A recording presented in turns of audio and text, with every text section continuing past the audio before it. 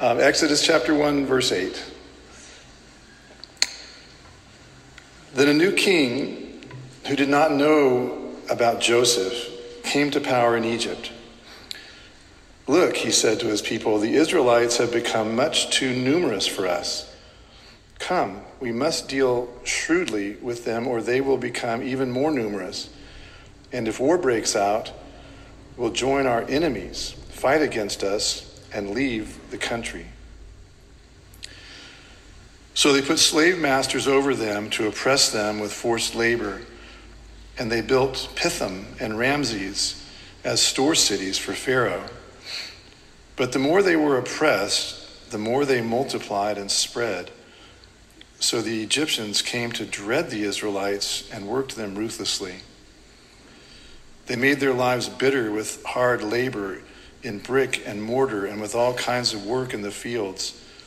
In all their hard labor, the Egyptians used them ruthlessly.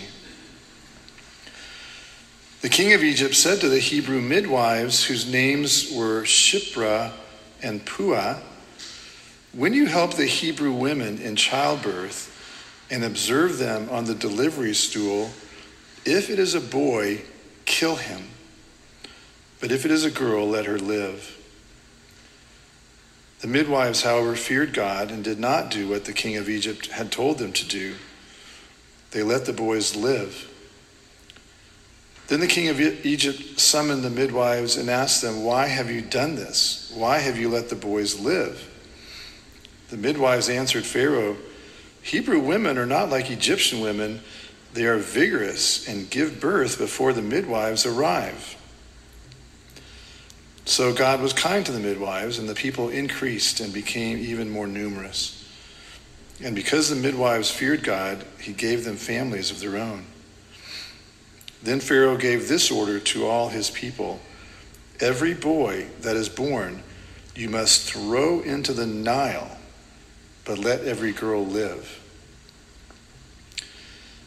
Now a man of the house of Levi married a Levite woman, and she became pregnant and gave birth to a son. When she saw that he was a fine child, she hid him for 3 months. But when she could hide him no longer, she got a papyrus basket for him and coated it with tar and pitch. Then she placed the child in it and put it among the reeds along the bank of the Nile. His sister stood at a distance to see what would happen to him. Then Pharaoh's daughter went down to the Nile to bathe, and her attendants were walking along the riverbank. She saw the basket among the reeds and sent her slave girl to get it. She opened it and saw the baby. He was crying, and she felt sorry for him. This is one of the Hebrew babies, she said. Then his sister asked Pharaoh's daughter, shall I go and get one of the Hebrew women to nurse the baby for you? Yes, go, she answered. And the girl went and got the baby's mother. Pharaoh's daughter said to her, take this baby and nurse him for me, and I will pay you. So the woman took the baby and nursed him. When the child grew older, she took him to Pharaoh's daughter, and he became her son. She named him Moses, saying, I drew him out of the water. Thus ends the reading of God's word.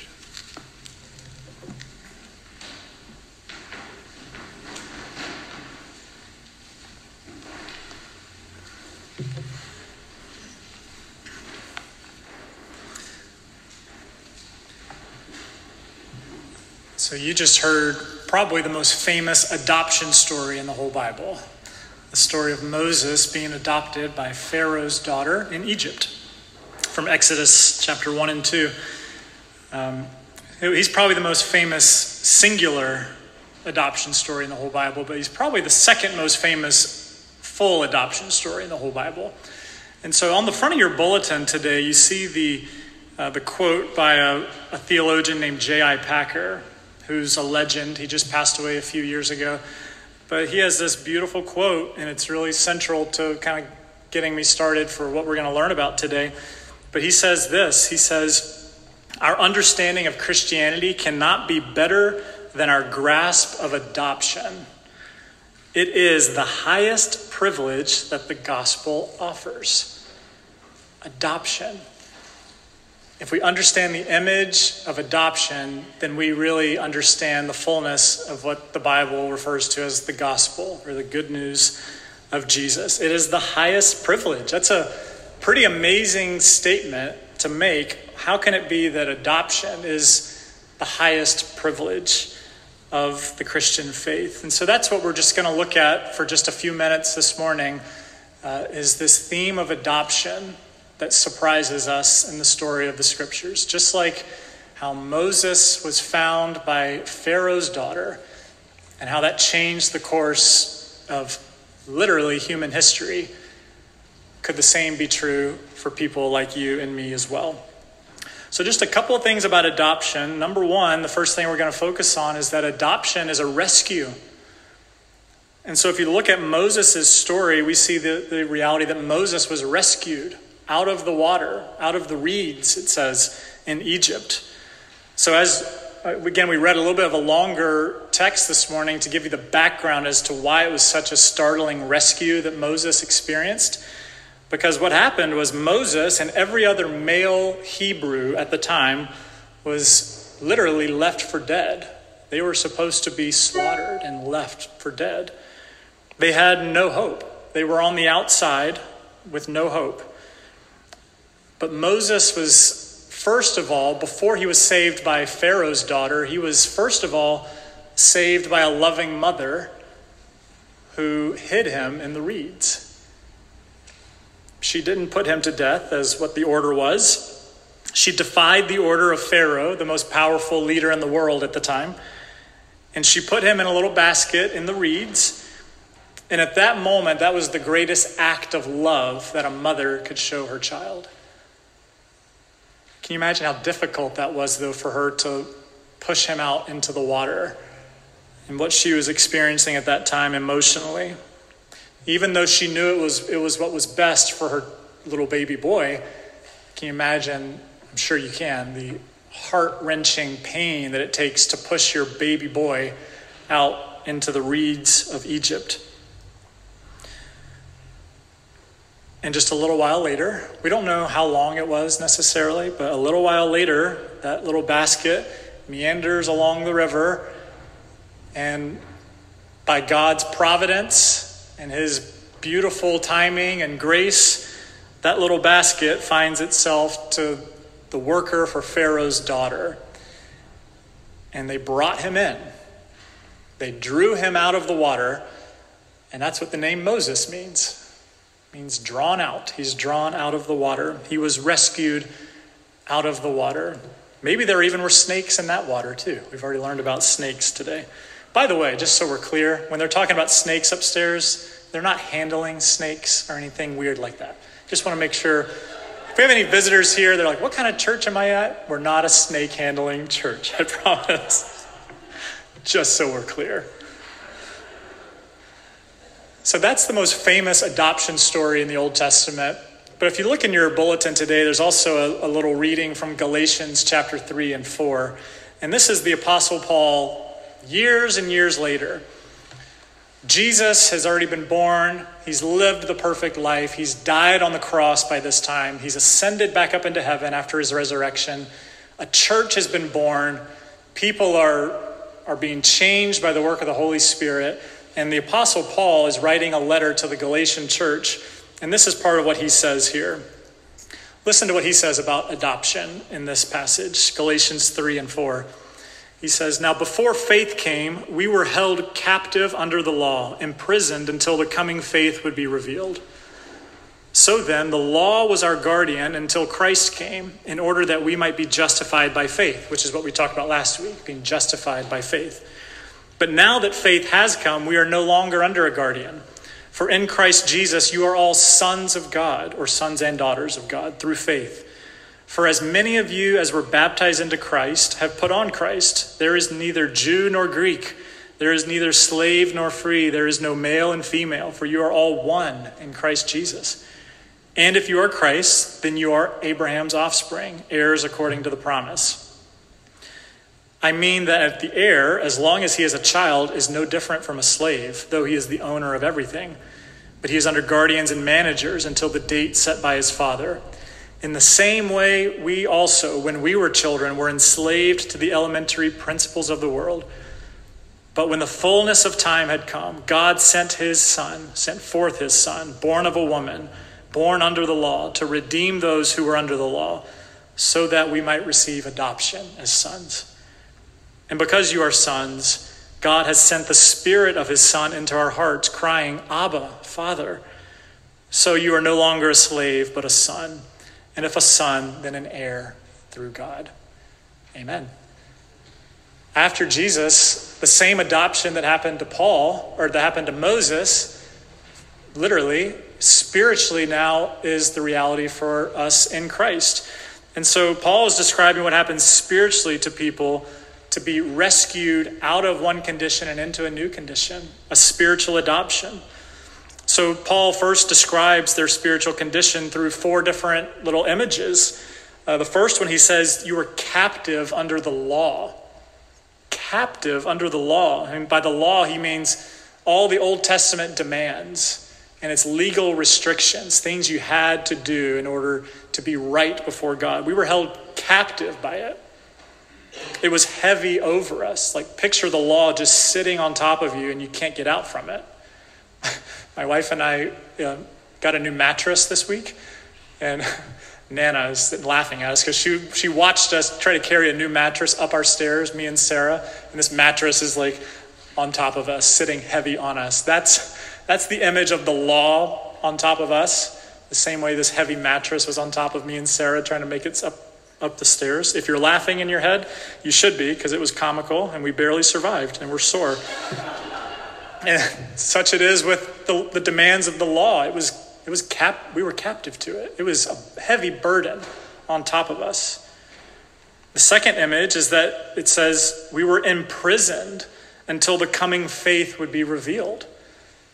So we couldn't get out of it. The law became like a prison to us. We were stuck inside without any hope of getting out. The key to getting out would be to live it perfectly.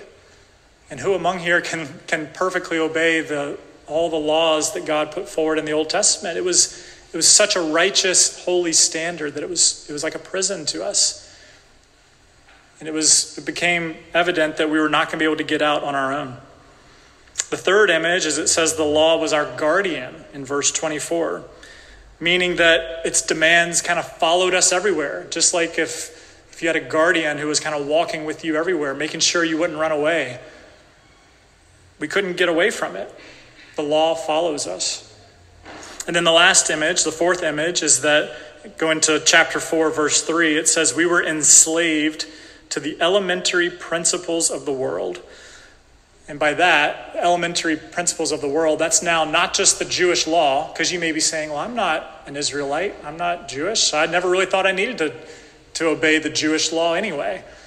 Well, this is now where it comes in for the Galatians and where it comes in for you and me, is it's not just the Jewish Torah that was laying heavy on us, but it's the principles of the world, meaning the demands of how to live life well and rightly in the world, the common way of the world. Meaning that we are stuck within a broken system that naturally will make us enslaved to the ways of the world that are ultimately not for our good. We live in a broken, fallen system that is not going to allow us to live a flourishing, good, full life in and of ourselves. We're stuck within it. And so the summary is we're slaves. Spiritually speaking, we're stuck within, we're heavy over, we can't get out, we can't get away from this idea of the law. And so this is where the idea of adoption as a rescue really should resonate with us, because if we're stuck at every corner and in every way within this, then that means someone from the outside has to come in and literally rescue us out of it to have any hope. A jailbreak, you could say. And so the rescue is, first of all, then it's a reversal. You may notice in the Galatians passage, there's 2 verses that begin with the word but. But. The first one is in verse 25. but now that faith has come. And the second one's in chapter 4, verse 4. But when the fullness of time had come, God sent forth his Son. These two but statements are reversals, meaning that now because Christ has come, something new is possible. And now that God sent forth his Son, in verse 5 of chapter 4, it says redemption can happen. God sent forth his Son to redeem those who were under the law. Those of us who were under the law, God sent his Son to redeem us so that we might receive adoption. So redemption leads to adoption. So rescue is a reversal, but secondly, rescue is this idea of redemption, which means that there's a cost involved. So if you know maybe what the word redemption means, the common way we use it today is like a redemption center. Take your cans and get some money back for your cans. But there's a cost. There's a sacrifice that has to happen. God literally buys us back. That's what redemption means. God sent his Son to buy us back from the law and the elementary principles of the world, to redeem us from it, to get us out of it, to unlock us, to break us out of it. God spent everything he has to buy you back, to set us free. It has to be said, the price of adoption. So Molly shared a little bit about her adoption story, for instance. Maybe some of you have gone through adoption processes as well. Or even if you've gotten a pet, you've gone through an adoption process. There's a fee of some sort to various degrees. But the price of adoption for God was what? His very self. His very self. His fullness. His Son, Jesus. That is the full price of what redemption cost for God. To adopt you cost him 100% of himself. God sent forth his Son, his own self, to adopt us. So that's the first thing, is that adoption's a rescue. A costly, sacrificial, beautiful rescue that God does. The second thing is that adoption makes you family. Adoption it's family. It's the most beautiful family image that salvation uses. So there's a lot of images for salvation. Last week, remember we talked about the legal one, like the courtroom setting. It was kind of a heavy sermon because we were talking about the legal demands of what God has done to get us out of court, get us out of our sentencing. This week, it's about how God is bringing us in to his family, this relational component. In verse 26, it says, adoption means that we are now all sons and daughters of God through faith. God brings us into his family. We become his sons and daughters. So the version I read from here that's printed is from the English Standard Version, and they translate it sons, because that's literally what it means, because that's what a Jewish person reading this back in the ancient times would have read it as the heir comes through the son. But really, it's all inclusive here. It's sons and daughters of God. 1 John 3:1 says, see what kind of love the Father has given to us, that we should be called children of God, and so we are. And John 1, not 1 John, but now John 1:12 and 13 says, to all who did receive him, Jesus, and who believed in Jesus' name, he gave the right to become children of God, who were born not of blood, nor of the will of the flesh, nor of the will of man, but were born of God. He gave them the right to become children of God. So we have a legitimate new family through faith in Jesus. For those of us in this room that have put our faith in Christ, we are brothers and sisters. We're family together with God. A couple of you asked, just very kindly as I walked into church this morning, Stephen, how was your week?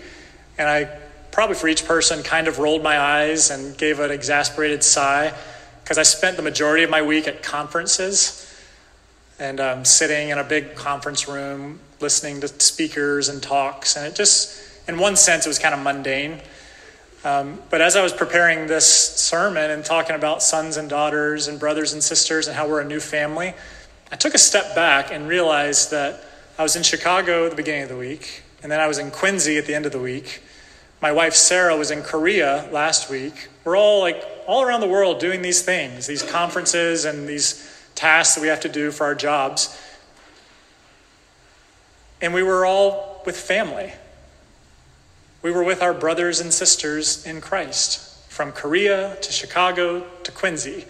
The guy that talked in Quincy was the most Southie guy you could imagine. He was a Southie native. He talked like a guy from there. In some sense, like he and I had nothing in common, but we had Jesus in common. And we're brothers and sisters together. It's like a family meeting. Brothers and sisters, aunts and uncles, a beautiful reality. And so part of that being family together means that in Christ and through faith in him, we have new rights as sons and daughters of God. And that's what Galatians 3 really talks about in a beautiful way, is that because you're now a son and daughter of God Most High and brothers with Jesus, you now get a beautiful inheritance that you didn't have before. Everything that was Jesus's now is yours as well, because you are a legitimate son of God, just like Jesus is.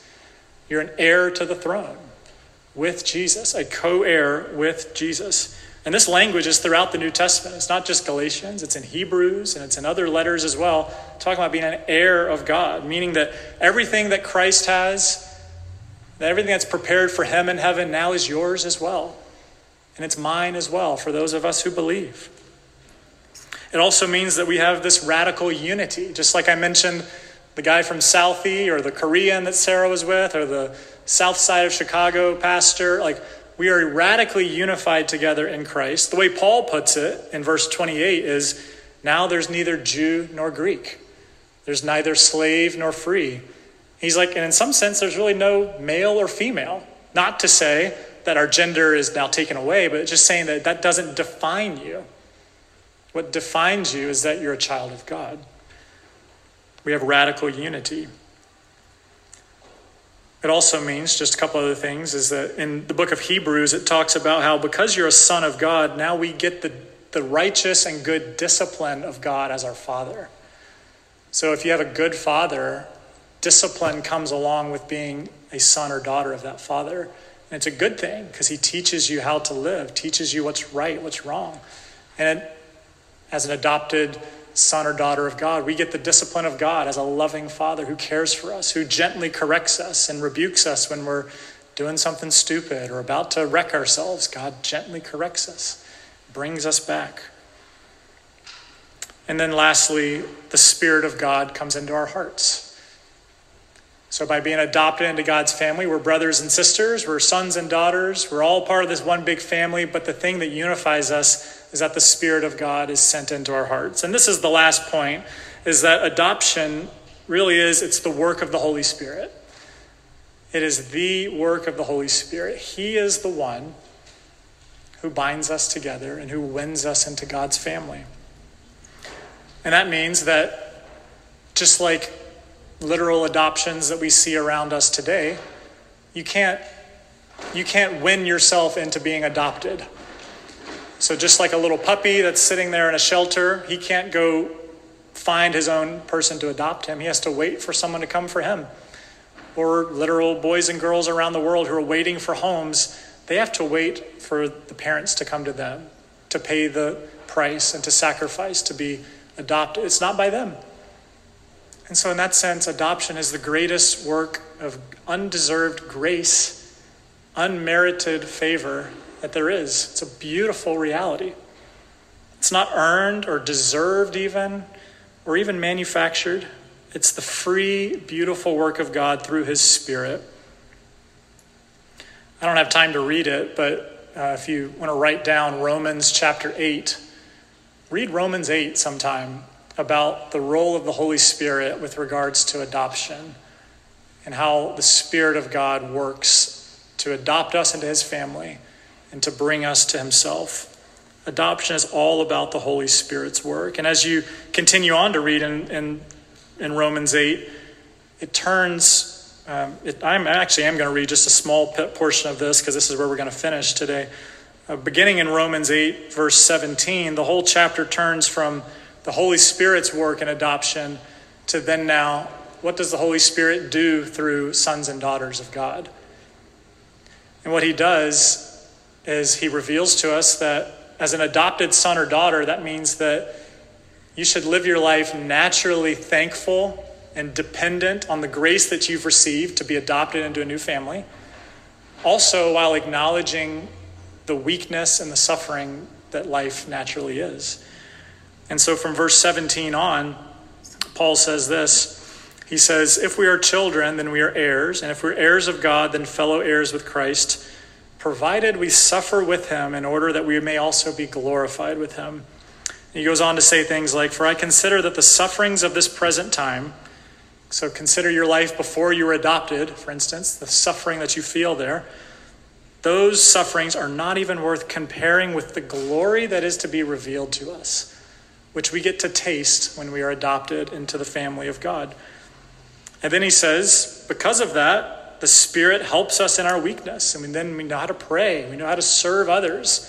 We know how to look for the orphans around us and to try to bring them in to the family of God as well. And so it turns into a missionary call, right?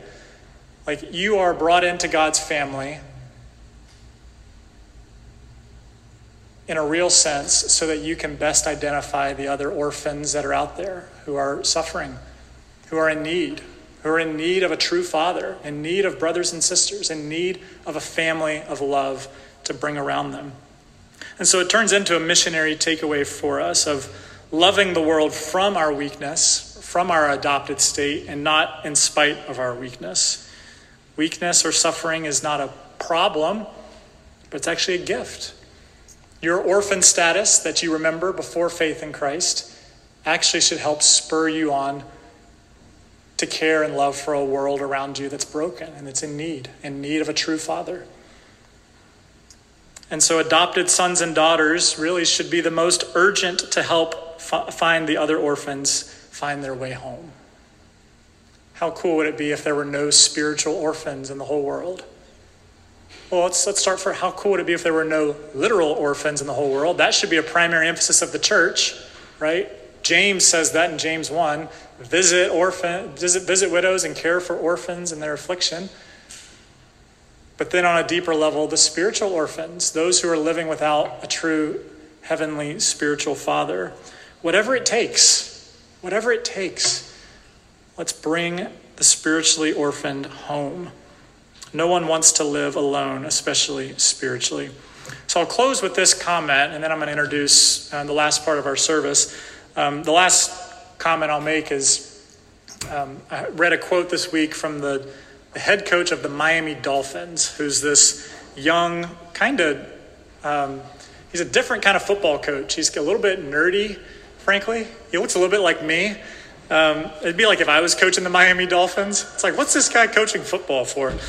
But he made this, someone was asking him, because he just had a child for the first time. And someone was interviewing him, and they said, how has being a father helped you be a better football coach? And he gives a beautiful answer. And he first of all begins by saying how similar they are. He says, being a football coach and being a dad are very similar because it's all about serving others. It's about laying your life down in servitude. So he goes to servant first. And then he says this quote. He says, to learn to not exist for yourself is a beautiful thing. It's wisdom. That's wisdom. To learn to not to exist for yourself is a beautiful thing. And that's why, as being adopted into God's family, we learn that as we've been given, so we give.